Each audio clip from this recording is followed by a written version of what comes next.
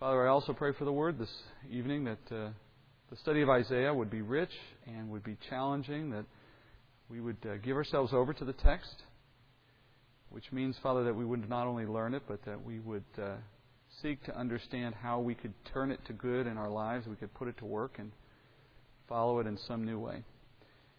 And Father, as always, we thank you for provisions to include the room tonight and the food afterward. You are so good to continually and faithfully provide, and we thank you for that. And all these things we pray in Jesus' name. Amen. So how about a little review after so long of a break? Chapter 8 is before us, but for the sake of a minute or so, let's remember the organization of Isaiah. Let's start with that. You had 5 chapters that were introductory, which means Isaiah himself, knowing in some sense where he was going, took time in each of those 5 chapters to throw a theme out at you and explore it just briefly, kind of set it up, knowing that he would return to it many times in the course of the book. Some of those themes included the sin of Israel, God's displeasure with sin and the necessity of judgment, the idea that in the course of judgment there would be a remnant, that ultimately this would lead to God restoring Israel in a glorious future. These were some of the themes that we saw in the early chapters.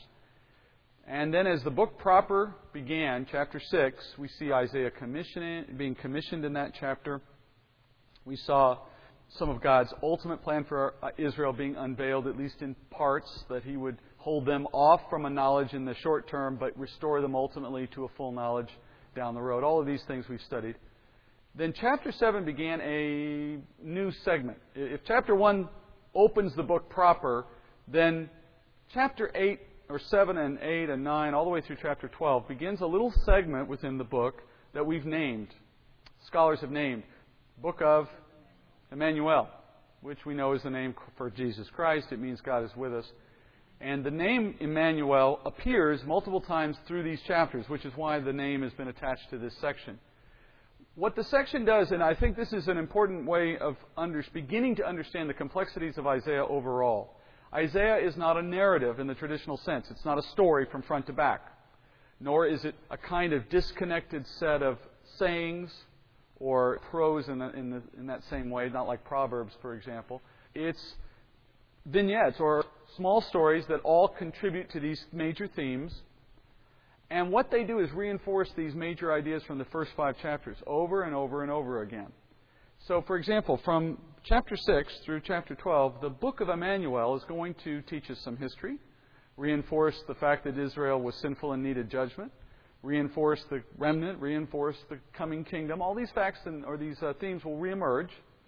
But now there's a motif, an underlying concept that is ever present, but not spelled out so much as simply alluded to in the course of the writing. What was the motif of the book of Emmanuel?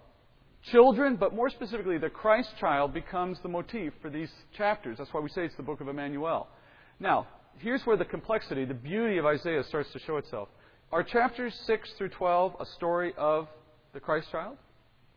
Not on their face. They're talking about things of contemporary, of Isaiah's day. Things that were contemporary to when he wrote it. You'll see some of that tonight. We saw some of that in chapter 7.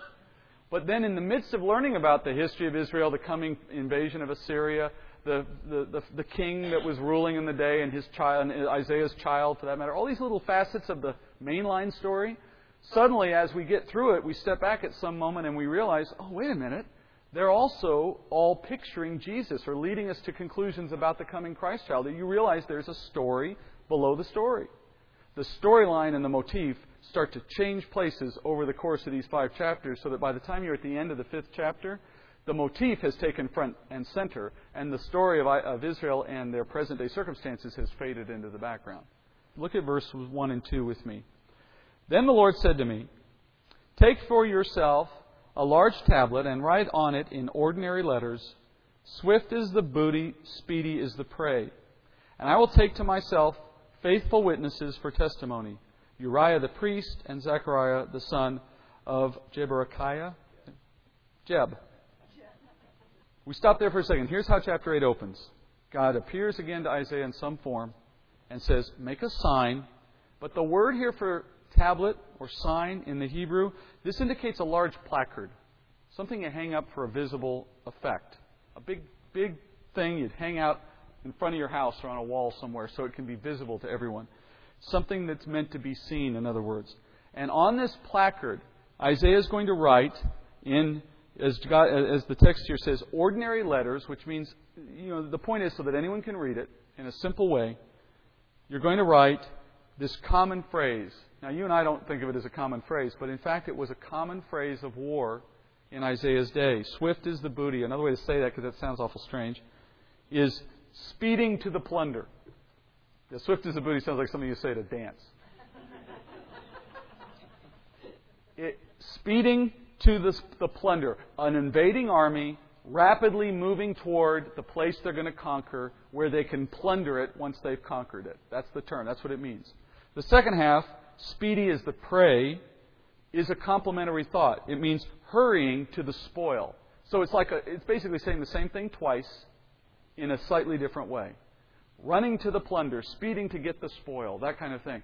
But in its use in Isaiah's day, this is what soldiers would often shout to one another as a rally cry, a war cry, as they were literally running into battle.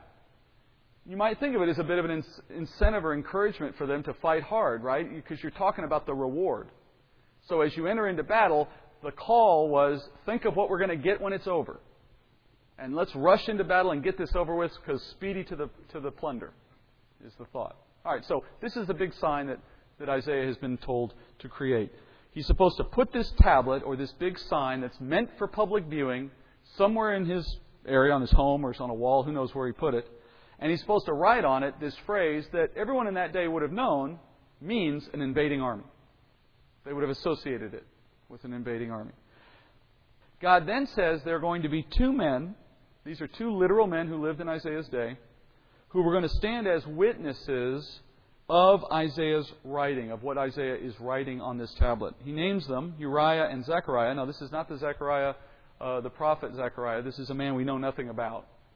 So he lived in Isaiah's day, but we have no record of him otherwise. Uriah probably is a priest that you'll see in 2 Kings. He was a priest in King Ahaz's day, the king that is in power in Isaiah's day. Not exactly a good guy. In fact, he was known for setting up some of the false altars, that Ahaz would go around putting up in Israel. So it's not as though this man is being called a good guy. When it says in verse 2, faithful witness, that means reliable witness. Trustworthy witness. Meaning, he will have the opportunity to speak truthfully when the time comes that, yes, Isaiah did write that, and write that in advance of the events.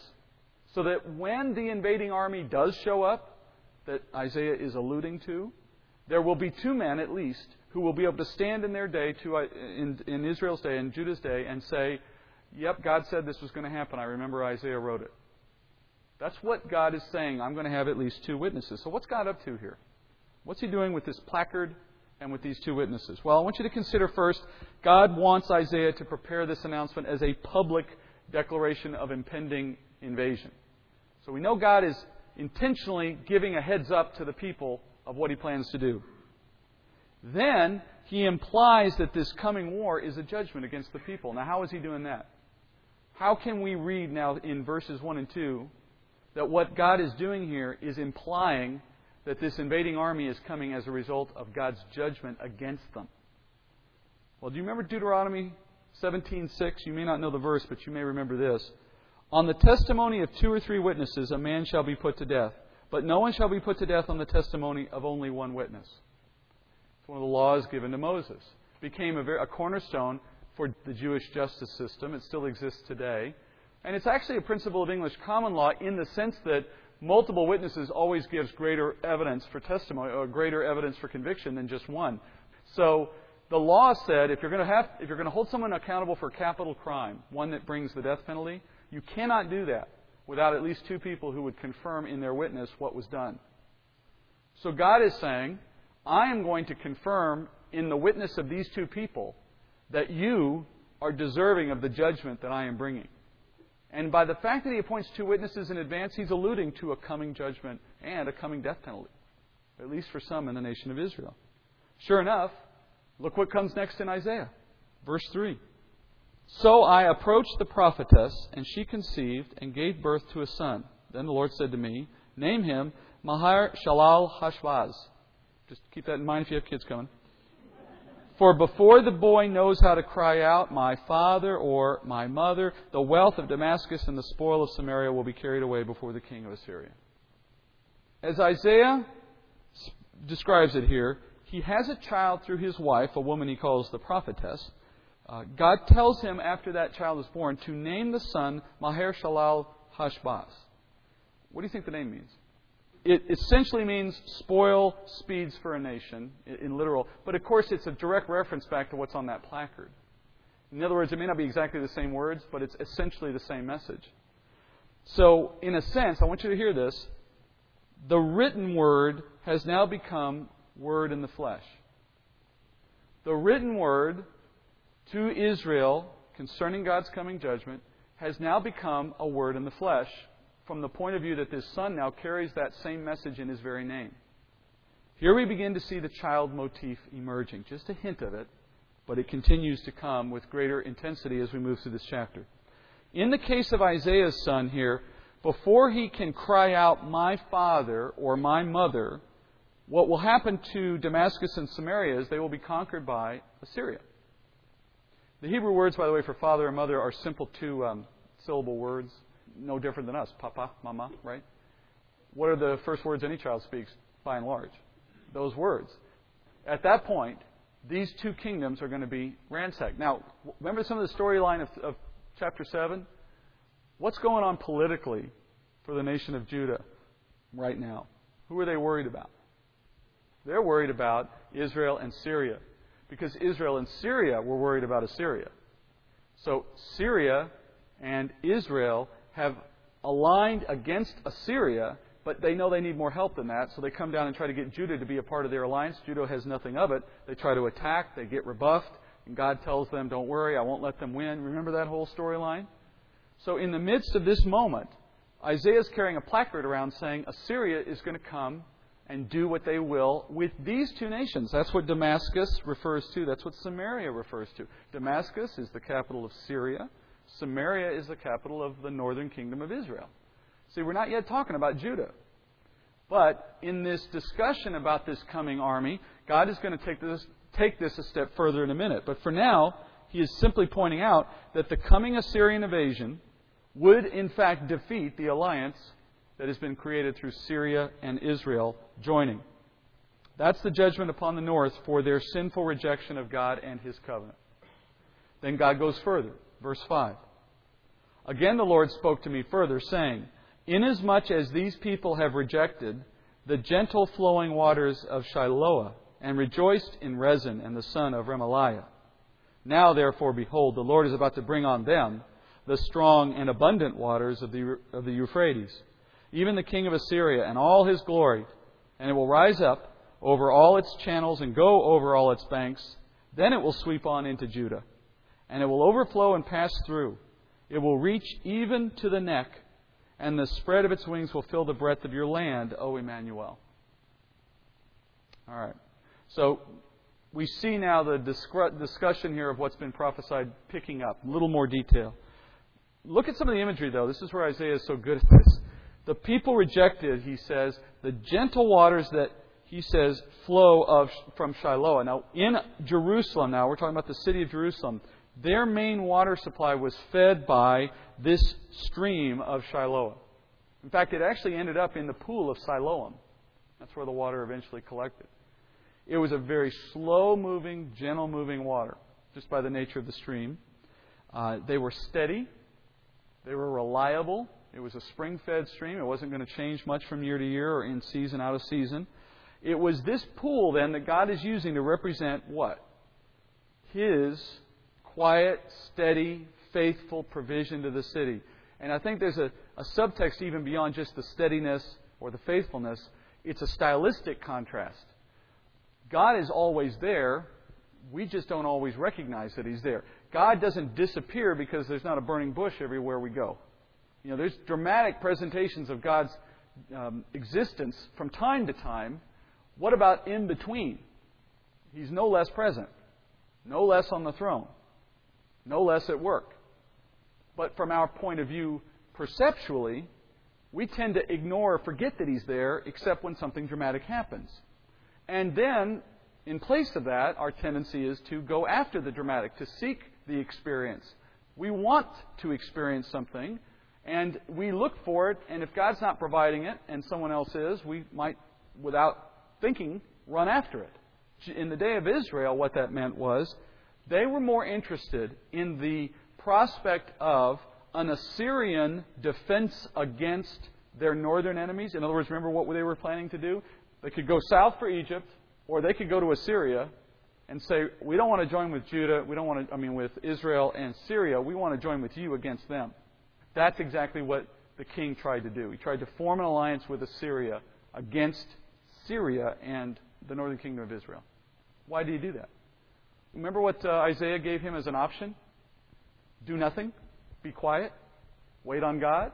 He'll take care of this problem. That would be comparable to what? Gentle, flowing, steady waters as God provides.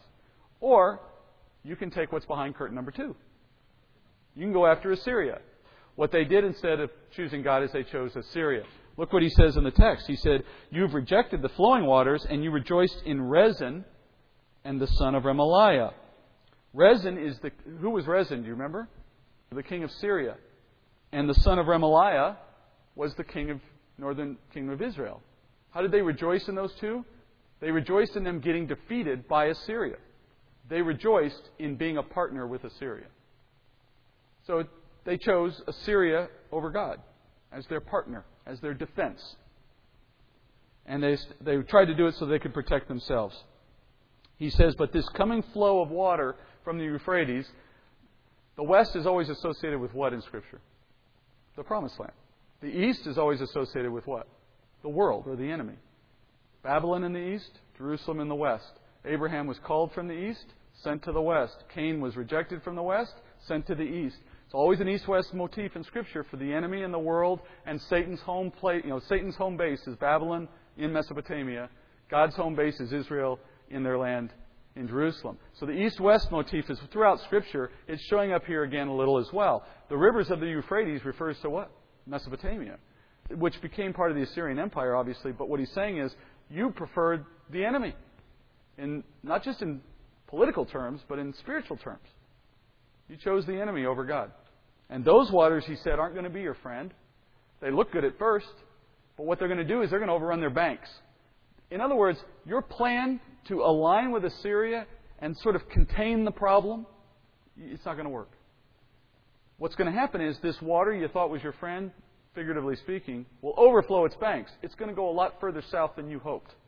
It didn't just stop with Syria and northern kingdom of Israel. He says it's coming all the way to Judah, all the way up to your neck. That's another great picture.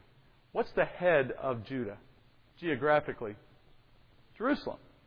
Well, in historical terms, Assyria comes in and captures 46 cities total in the nation of Judah. Never takes Jerusalem. Never completely conquers Jerusalem. They get all the way up to the neck, and then they just kind of hold on for a little while. Strangling, if you will. But they never completely destroy the country because it was never God's intent that they could. But they do come in and perform a sort of judgment service as God directs. I love the reference to the bird. The wings kind of spreading out, covering the land. A saying comes to mind, if you make your bed, you have to lie in it. That's what these people did by aligning themselves with Assyria. The Lord uses Isaiah here to tell Judah that Assyria is coming. They're coming swiftly. They're an arm of God's judgment. They're coming against both Israel and Judah. It will be to Israel's total end, but it will not completely remove Judah from Emmanuel's land. Isaiah refers to Judah here as the land of Judah as Emmanuel's land. Do you understand why he uses the term Emmanuel to describe the land? Do you wonder why he took Israel off the map but left Judah in place? Was Judah fundamentally a better group of people than the northern kingdom was? From what they did, in other words, from their actions, their behaviors? No, if you know the story, they may have had marginally more faithful kings from time to time, but as a people group, if anything, they're called out in Isaiah for being just as blind and just as disobedient as any other group was. So then the question comes up, why does God use Assyria to judge the northern kingdom in a complete way, if you will, scattering them so that they never would come back into the land? But He spares Judah. He takes it only to the neck. And the answer is in the text I just read. It is to do with the name Emmanuel. Why must Judah not cease to exist? Because Christ isn't born yet. In other words, He's saying to these people, but what He's saying to them is, I'm not allowing you to leave the map yet. Not for your sake, not because you deserve it, not for any other reason except that for Emmanuel's sake, this is His land. For Emmanuel, this land will remain in your control so that the day of His arrival can be seen when it's appropriate. That's His allusion here when He says, for Emmanuel. You have to survive a little longer for His sake. God confirms this lesson in the next two verses. Look at verse 9. Be broken, O peoples, and be shattered. And give ear, all remote places of the earth. Gird yourselves, yet be shattered. Gird yourselves, yet be shattered. Devise a plan, but it will be thwarted. State a proposal, but it will not stand, for God is with us. Now, to really understand what these two verses mean, you actually go to a slightly different version of the Bible.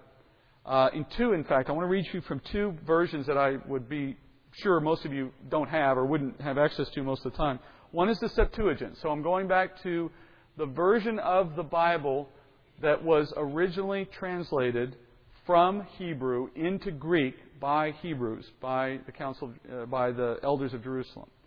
When they translated this from Hebrew to Greek, here's how they and then we now have obviously an English translation of the Greek. Here's what the Septuagint says. Verse 9, Know ye Gentiles, and be conquered. Hearten ye, even to the extremity of the earth. Be conquered, after you strengthen yourselves.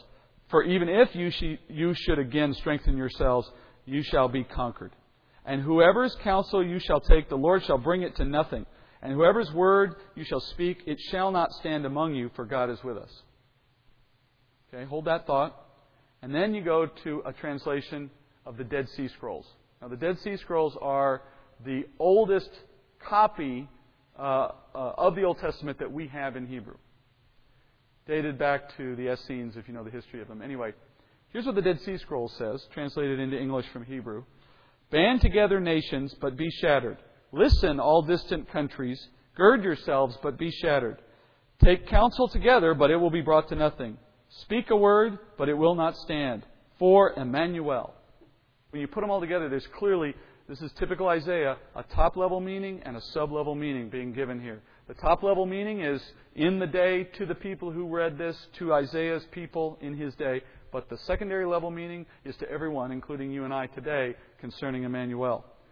The first thing he's stating here is the simple truth that any plan or any conspiracy by anybody, particularly by Gentiles, O Gentile nations, anytime a Gentile nation is going to plan or conspire to bring down the house of David, God says here, that plan will be shattered.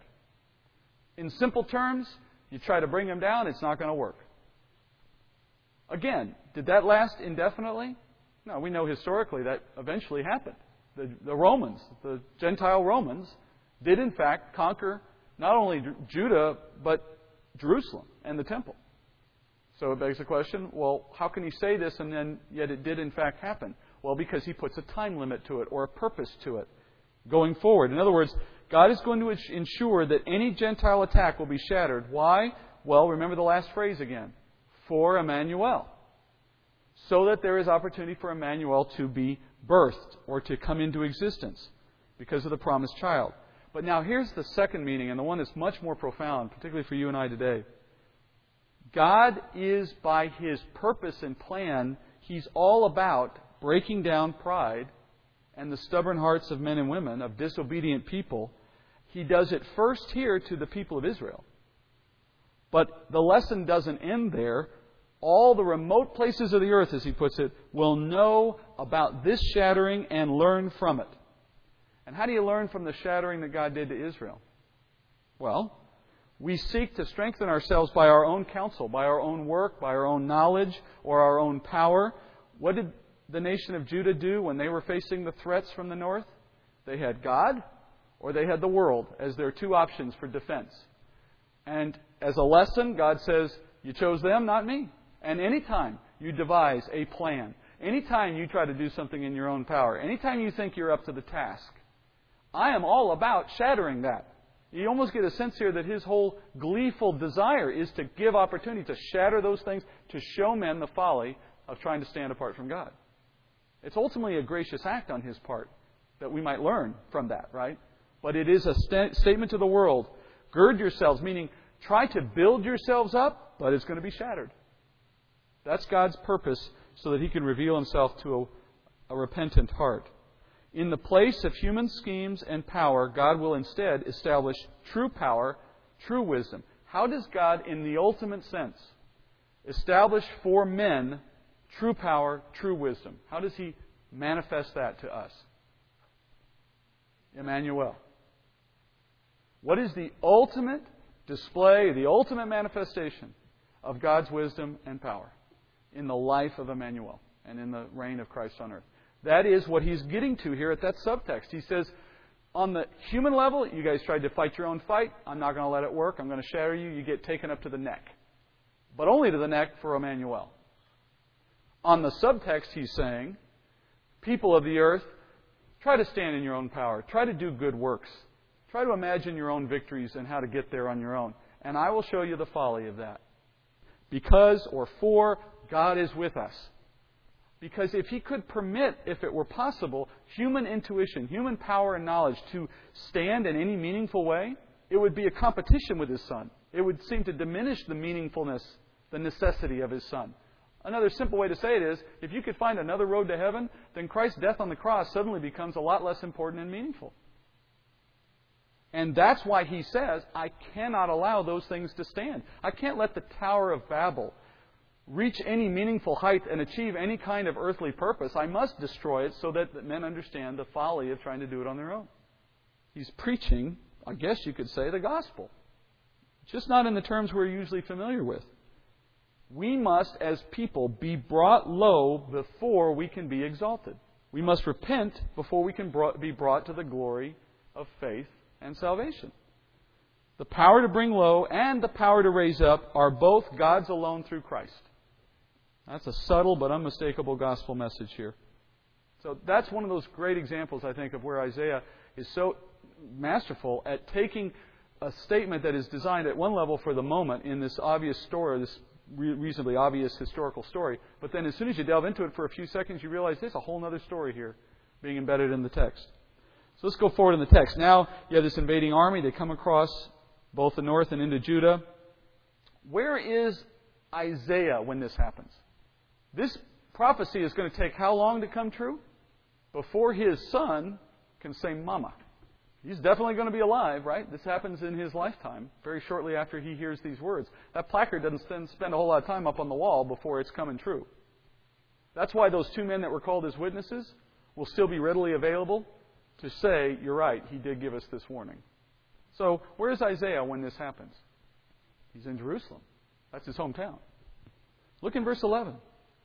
For thus the Lord spoke to me with mighty power and instructed me not to walk in the way of this people, saying, you are not to say it is a conspiracy in regard to all that this people call a conspiracy. And you are not to fear what they fear or be in dread of it. Easy to say, hard to do. Because from the point of view of the population, Assyria was in many ways much like the Nazi Germans as they went into Poland or into France.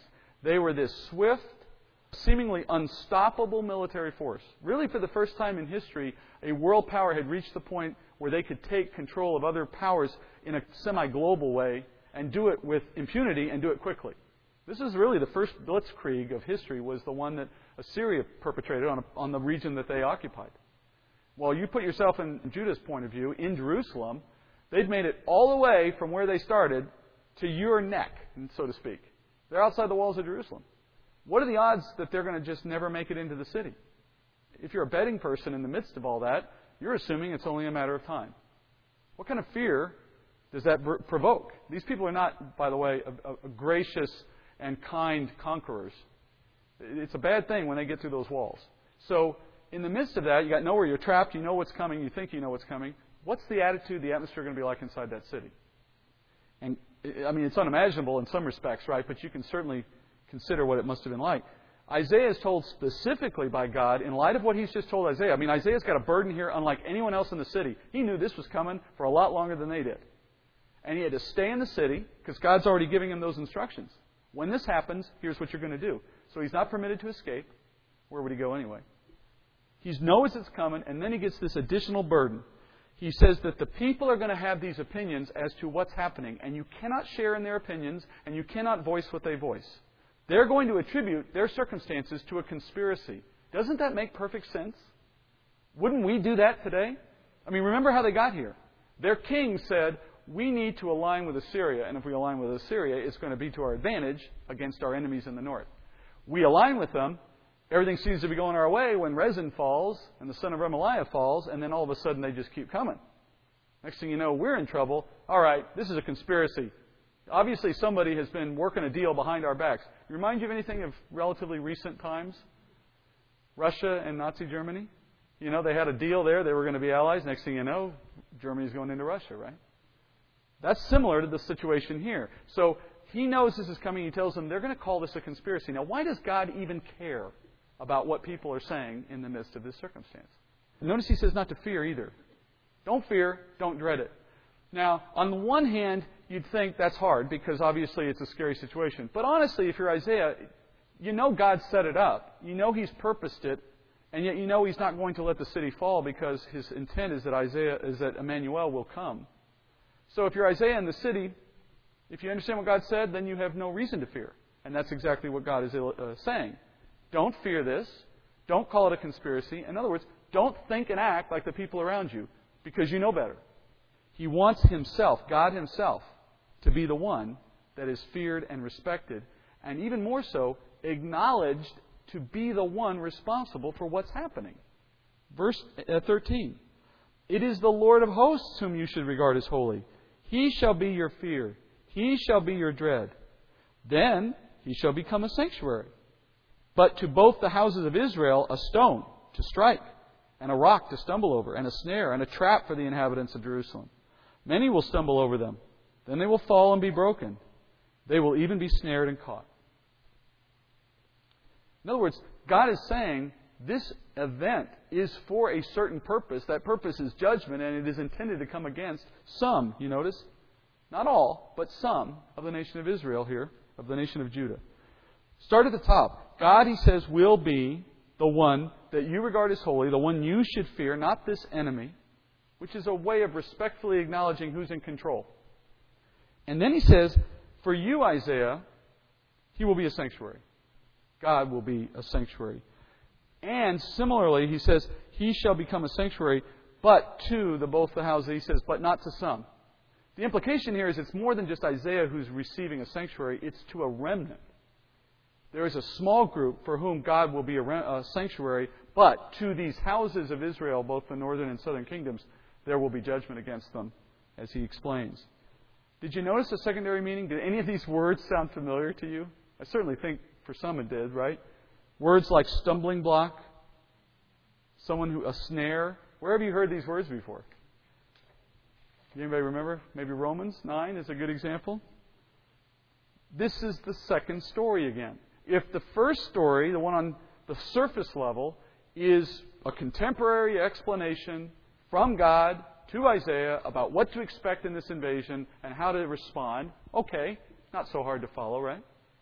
The secondary story that Isaiah is building here is now, again, who?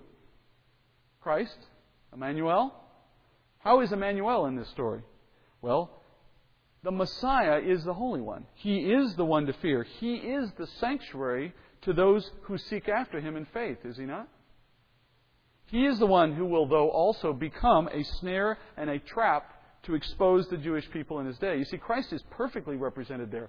He is, at the same time, He is one who becomes sanctuary to those who come to Him in faith, but to those who will reject Him, He becomes a stumbling block, a snare, and that's a specific thing for the Jewish nation. Go to Matthew 21:42, for example. This is Jesus' own words about Himself. Matthew 21:42. Jesus said to them, do you never read in the Scriptures, the stone which the builders rejected, this became the chief cornerstone. This came about from God, and it is marvelous in our eyes. Therefore, I say to you, the kingdom of God will be taken away from you and given to a people producing the fruit of it. And he who falls on this stone will be broken to pieces, but on whomever it falls, it will scatter him like dust. He begins to allude to himself as a stone that you either are crushed by, meaning it breaks you down so that you repent and believe, or you stumble over it. You can't accept it. Romans 9:30 is the quintessential, the classic place you go to see Paul explain it this way.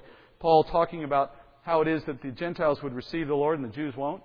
He says in verse 30, "What then shall we say? That the Gentiles who did not pursue righteousness have obtained it, a righteousness that is by faith. But Israel, who pursued a law of righteousness, has not obtained it." Why not? Because they pursued it not by faith, but as by works, they stumbled over the stumbling stone. So when you go back to Isaiah and you see Isaiah saying that there is this coming event in which, if you believe, you wouldn't have no reason to fear. You look at me in respect rather than to the Assyrians, and you would see sanctuary in me rather than anything to fear. But if you don't, I become a stumbling block, a snare. I'm the one bringing that destruction upon you for your lack of faith. The picture is being made complete, right? Okay, now, you're Isaiah. How do you react to that? In verse 16.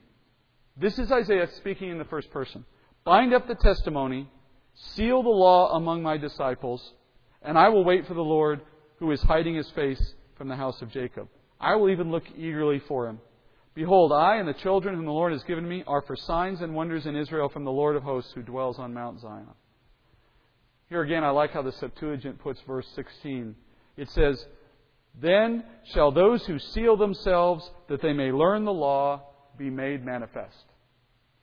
Now, if I ask you to take the word law and look at it more broadly than just what you're thinking probably, the Torah, the law of Moses, what if law was really a more general phrase meant to indicate God's Word?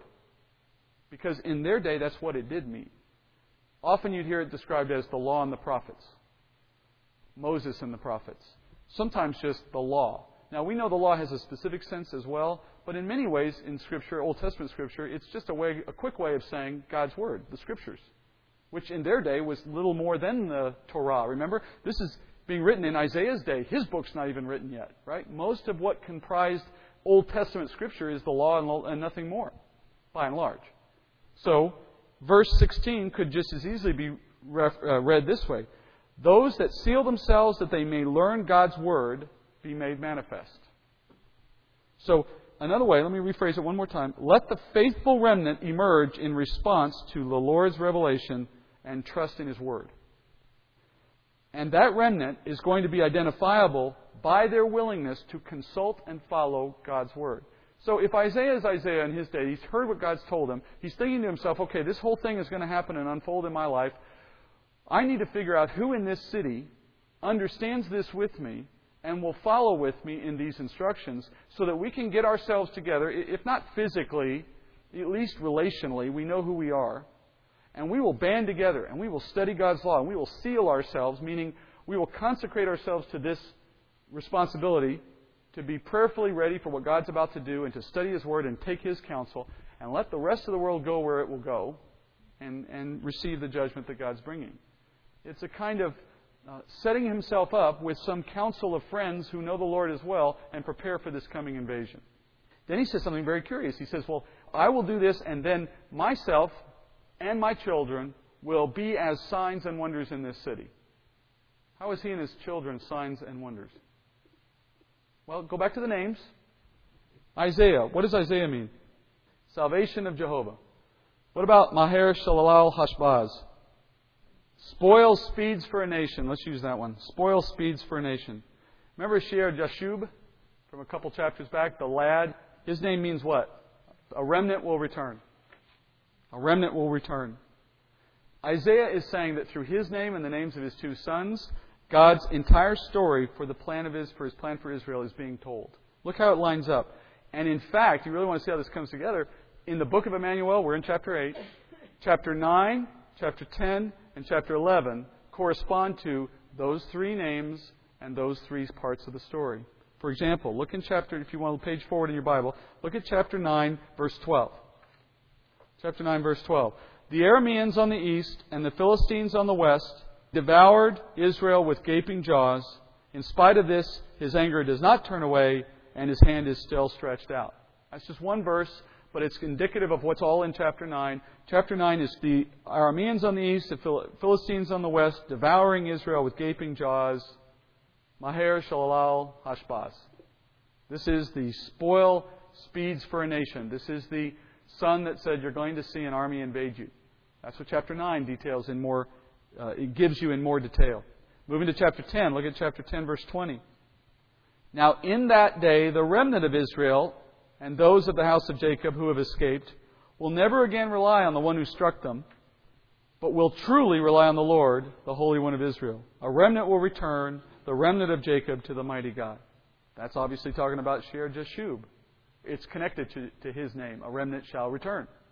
You notice even in that little segment there, they will never again rely on the one who struck them. We know that references Assyria in their day, but spiritually, where does that take you? Never again rely on the enemy and the world and what the world promises and all that goes with it. The one who struck us, in the sense that the enemy was the one in the beginning who led the instigator for the fall, but instead rely on the Lord. Then in chapter 11, just look at verses 1 and 2. Chapter 11, by the way, as you probably know, is a very famous chapter of Isaiah, because it's really the culmination, the climax of the book of Emmanuel. The whole chapter reads like the first two verses, but just starting there, verse 1, then a shoot will spring from the stem of Jesse, and a branch from his roots will bear fruit. The Spirit of the Lord will rest on him, the Spirit of wisdom and understanding, the Spirit of counsel and strength, the Spirit of knowledge and the fear of the Lord. This is Isaiah in his name, salvation of Jehovah. So here's the story.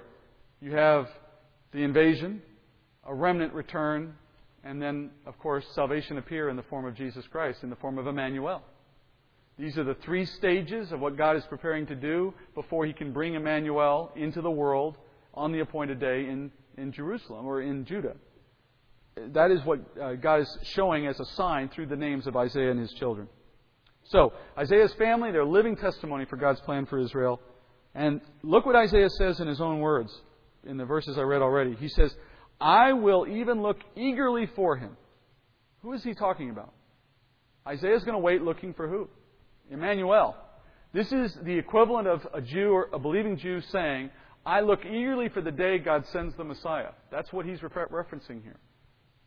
It's fairly easy to understand what Isaiah is thinking. I know I am a believer. I know what it means that God is saving us through Emmanuel. I understand what He's telling me He's doing to His people, but I also see that He's prepared to spare those of us in the remnant. And I'm willing to name my kids these really strange names just to be clear that I understand what God's about to do. Verses 19 onward. When they say to you, consult the mediums and the spiritists who whisper and mutter, should not a people consult their God? Should they consult the dead on behalf of the living? To the law and to the testimony. If they do not speak according to this word, it is because they have no dawn. They will pass through the land, hard-pressed and famished, and it will turn out that when they are hungry, they will be enraged and curse their king and their God as they face upward. Then they will look to the earth and behold distress and darkness, the gloom of anguish, and they will be driven away into darkness. Now, we don't have to spend a whole lot of time on this. I think it's pretty clear as it's finishing here. There's a contrast here between those who rely on God's Word and those instead who rely on spiritists, it says, and mediums. Mediums and spiritists. You know contemporaneously what's going on in his day as this event unfolds and as the army gets closer. Those in power are frantically trying to figure out what to do. What do you think they turn to? There's such a contemporary aspect to this. Contemporary, I mean by our day today. When people get more and more desperate in their circumstances, they seek in more and more desperate ways for an answer. And it's usually in the same way, right? I mean, to be honest, most people don't walk into your neighborhood palm reader until things are pretty bad. I mean, some do habitually, but you know what I'm saying? Some people, that's bottom of the barrel. I don't have any more hope. I might as well try that. Maybe that will help. And things on TV and books that they pick up. I mean, in other words, the seeking for some solution, it becomes more and more desperate as our circumstances become more and more desperate. And what's interesting about that is it's easy to sit here now, and particularly as Christians, and look at that behavior and look down on it, certainly, for good reason, but also distance ourselves from it a little in a way that doesn't reflect, in many cases, the reality of our own patterns. we are more likely doing some of that than we realize. We don't go to a palm reader, I'm assuming, most of the time. Certainly, I hope we don't. But we probably are more inclined to do smaller versions of the same and not really appreciate what line we're walking on. For example, you ever read your horoscope? I'm not saying horoscope is absolute evil, but really when you get right down to it, if it has any value, where would you attribute the value to? Where did it get its power from, if it had any to begin with? If you look at parlor games that involve mind reading or tricks of that nature, taking it out of the occult, if you look at some of the things we find advice in the form of books or media of one type or another, television programs and the like, where do we seek knowledge? Even if it's not from an advice and consult sort of need, maybe it's just informational or entertainment. Where do we go to get that information? The point I'm making is it's a slippery slope. When you're in good times, those things are nothing more than innocent pastimes and pursuits. When you're on the rocks and life is desperate, you might be surprised how easily some otherwise good, well-meaning Christians slip into resorting to some of those things because they don't seem to find answers anywhere else. Or that's their impression anyway. So, maybe Dr. Phil knows more than my pastor does. He certainly seems to be a nice guy. There's that kind of rationalization. And maybe that person down the street who tells me they can see the future might have something they can offer me. They seem convincing. So Isaiah says, when they say to you, consult the mediums and the spiritists, should not a people consult their God? To me, that is such a powerful statement that's so easily overlooked. When somebody tells me they have a desperate situation and they're looking for a source of information to help them or some guidance, my first thought is, well, have you consulted Scripture on that? We have a problem with parents not being good parents, so we need to set up a parenting class.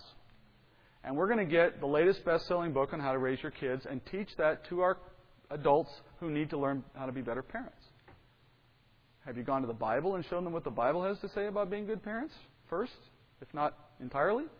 In other words, is the wisdom of a secular book on how to be a good parent going to exceed, if equal even, the wisdom that God has presented in His Word on that very same point?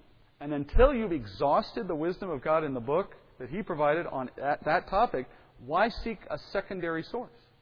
Now, you could argue, well, the secondary source is biblically based. It draws lessons from the Bible. Okay, that's fine. I'm not saying the teaching can't be helpful. But if it's not rooted in the Word, you're kind of going to step B before you tried step A. That's his message in verse 19. When they say to you, consult the mediums and the spiritists who whisper and mutter, should not a people consult their God? Should they consult the dead on behalf of the living? Now, we don't take it to the extent, perhaps, of these kinds of sources, but just wanted you to be aware of the fact that it's a slippery slope. It's not a black and white line. It's not like everything short of a sorcerer is okay. Or, it really moves away from God's Word even to a degree. You're in trouble, or potentially in trouble. The true source of knowledge that the world seeks will always find its root, ultimately, in a demonic realm. Let me say that again. The source of knowledge that the world offers and seeks ultimately traces its roots to a demonic source. Meaning, even the well-meaning neighbor who offers personal advice, if they're not counseled themselves by the Word of God and the Spirit of God, they have only their own flesh to fall back on, which itself is a product of the enemy. You are of your father, the devil, until you know the Lord. Even if it's well-meaning advice, it is ultimately traceable to a spiritual source that is demonic. And I'm not saying they are indwelt. I'm saying that their source of knowledge can't be from God if they are not of God, spiritually speaking. So, it is always a black and white alternative. You are either seeking God's counsel or you're getting what the enemy has to offer, filtered through some cleverly crafted, angelic-like source, right? He comes as an angel of light. Isaiah says, we don't do that. Rather, he says, you turn to the law and the prophets. Here again, that's a phrase that means God's Word. And if those we consult do not respond or offer insight from that source, then he says, they are not of the dawn. Does that sound familiar to something from, let's say, the New Testament, from the Gospels? Thinking of John chapter 1. Jesus came into the darkness, but they did not receive Him as the light, right? They preferred the darkness. This dark light motif is also evident in Scripture everywhere you go, right? You're either of darkness or you're of light. He's naming them for who they are. They are unbelievers. They are not of the light. And I don't know that this is a rule of thumb that we apply strictly so that you measure people by this. I'm not saying that's the intent here. But he's suggesting that if you go to a source for knowledge or wisdom on some issue, and that source itself is not bringing to you the Word of God as their ultimate authority in their wisdom, then they're not of God. Or at least for the sake of their knowledge, it's not of God. They're bringing you something you don't want. And in Isaiah's day, it meant they're not of the remnant. That's where it became important for Isaiah. Because in his day, it became a measurement stick of sorts for delineating the remnant from those who were not of the remnant. While the city was busy running around with their head cut off, scared to death, consulting mediums and spirits, you knew the remnant because they were peacefully, quietly consulting God's Word, perhaps scared still, but yet in a different frame of mind, to be sure, consulting a different source. They will respond, he says, by looking upward and cursing God. The ones who don't know Him will respond upward, looking at God and cursing Him for what comes upon them. They'll be in darkness, they'll be in anguish, they'll be in gloom, but those who know the Lord will not. In verse 1 it says, "But there will be no more gloom for her who was in anguish in earlier times. He treated the land of Zebulun and the land of Naphtali with contempt. But later on, He shall make it glorious by the way of the sea, on the other side of the Jordan, Galilee of the Gentiles." What's He referring to there?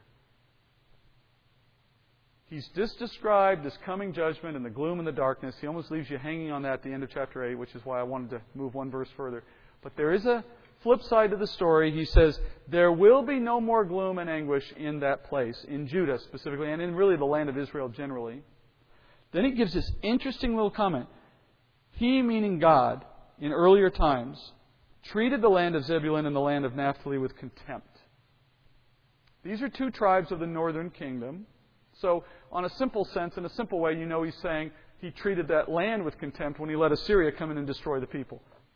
But there's something significant about those two tribes, and more so, the land they were given. Remember, the land of Israel was divided up by tribe when Joshua came into the land.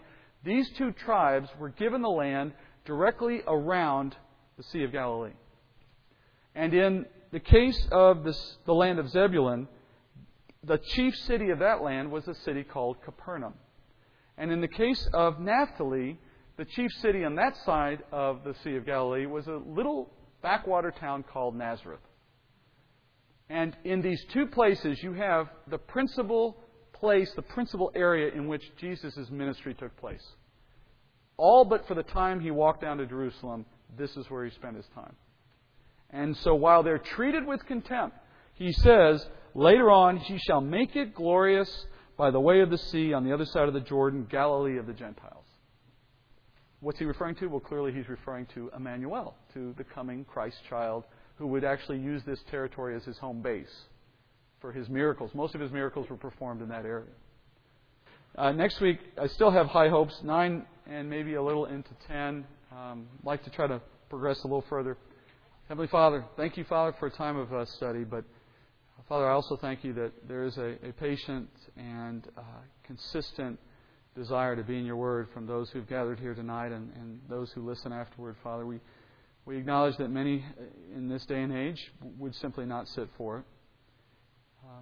They don't have the patience sometimes, Father, and I suspect as well, Father, their heart is simply looking elsewhere for wisdom. And we thank You, Father, that we have been called to know You in this way and to understand You in this kind of dedicated effort, not out of a prideful desire to be puffed up by knowledge, we pray, but rather, Father, because as we learn more about You, we are brought even lower in our appreciation for the sin of our life and for the difference that there is between us and the holiness of God. And perhaps in that difference, Father, it would humble us all the more to seek after You and to hear Your voice and to obey it.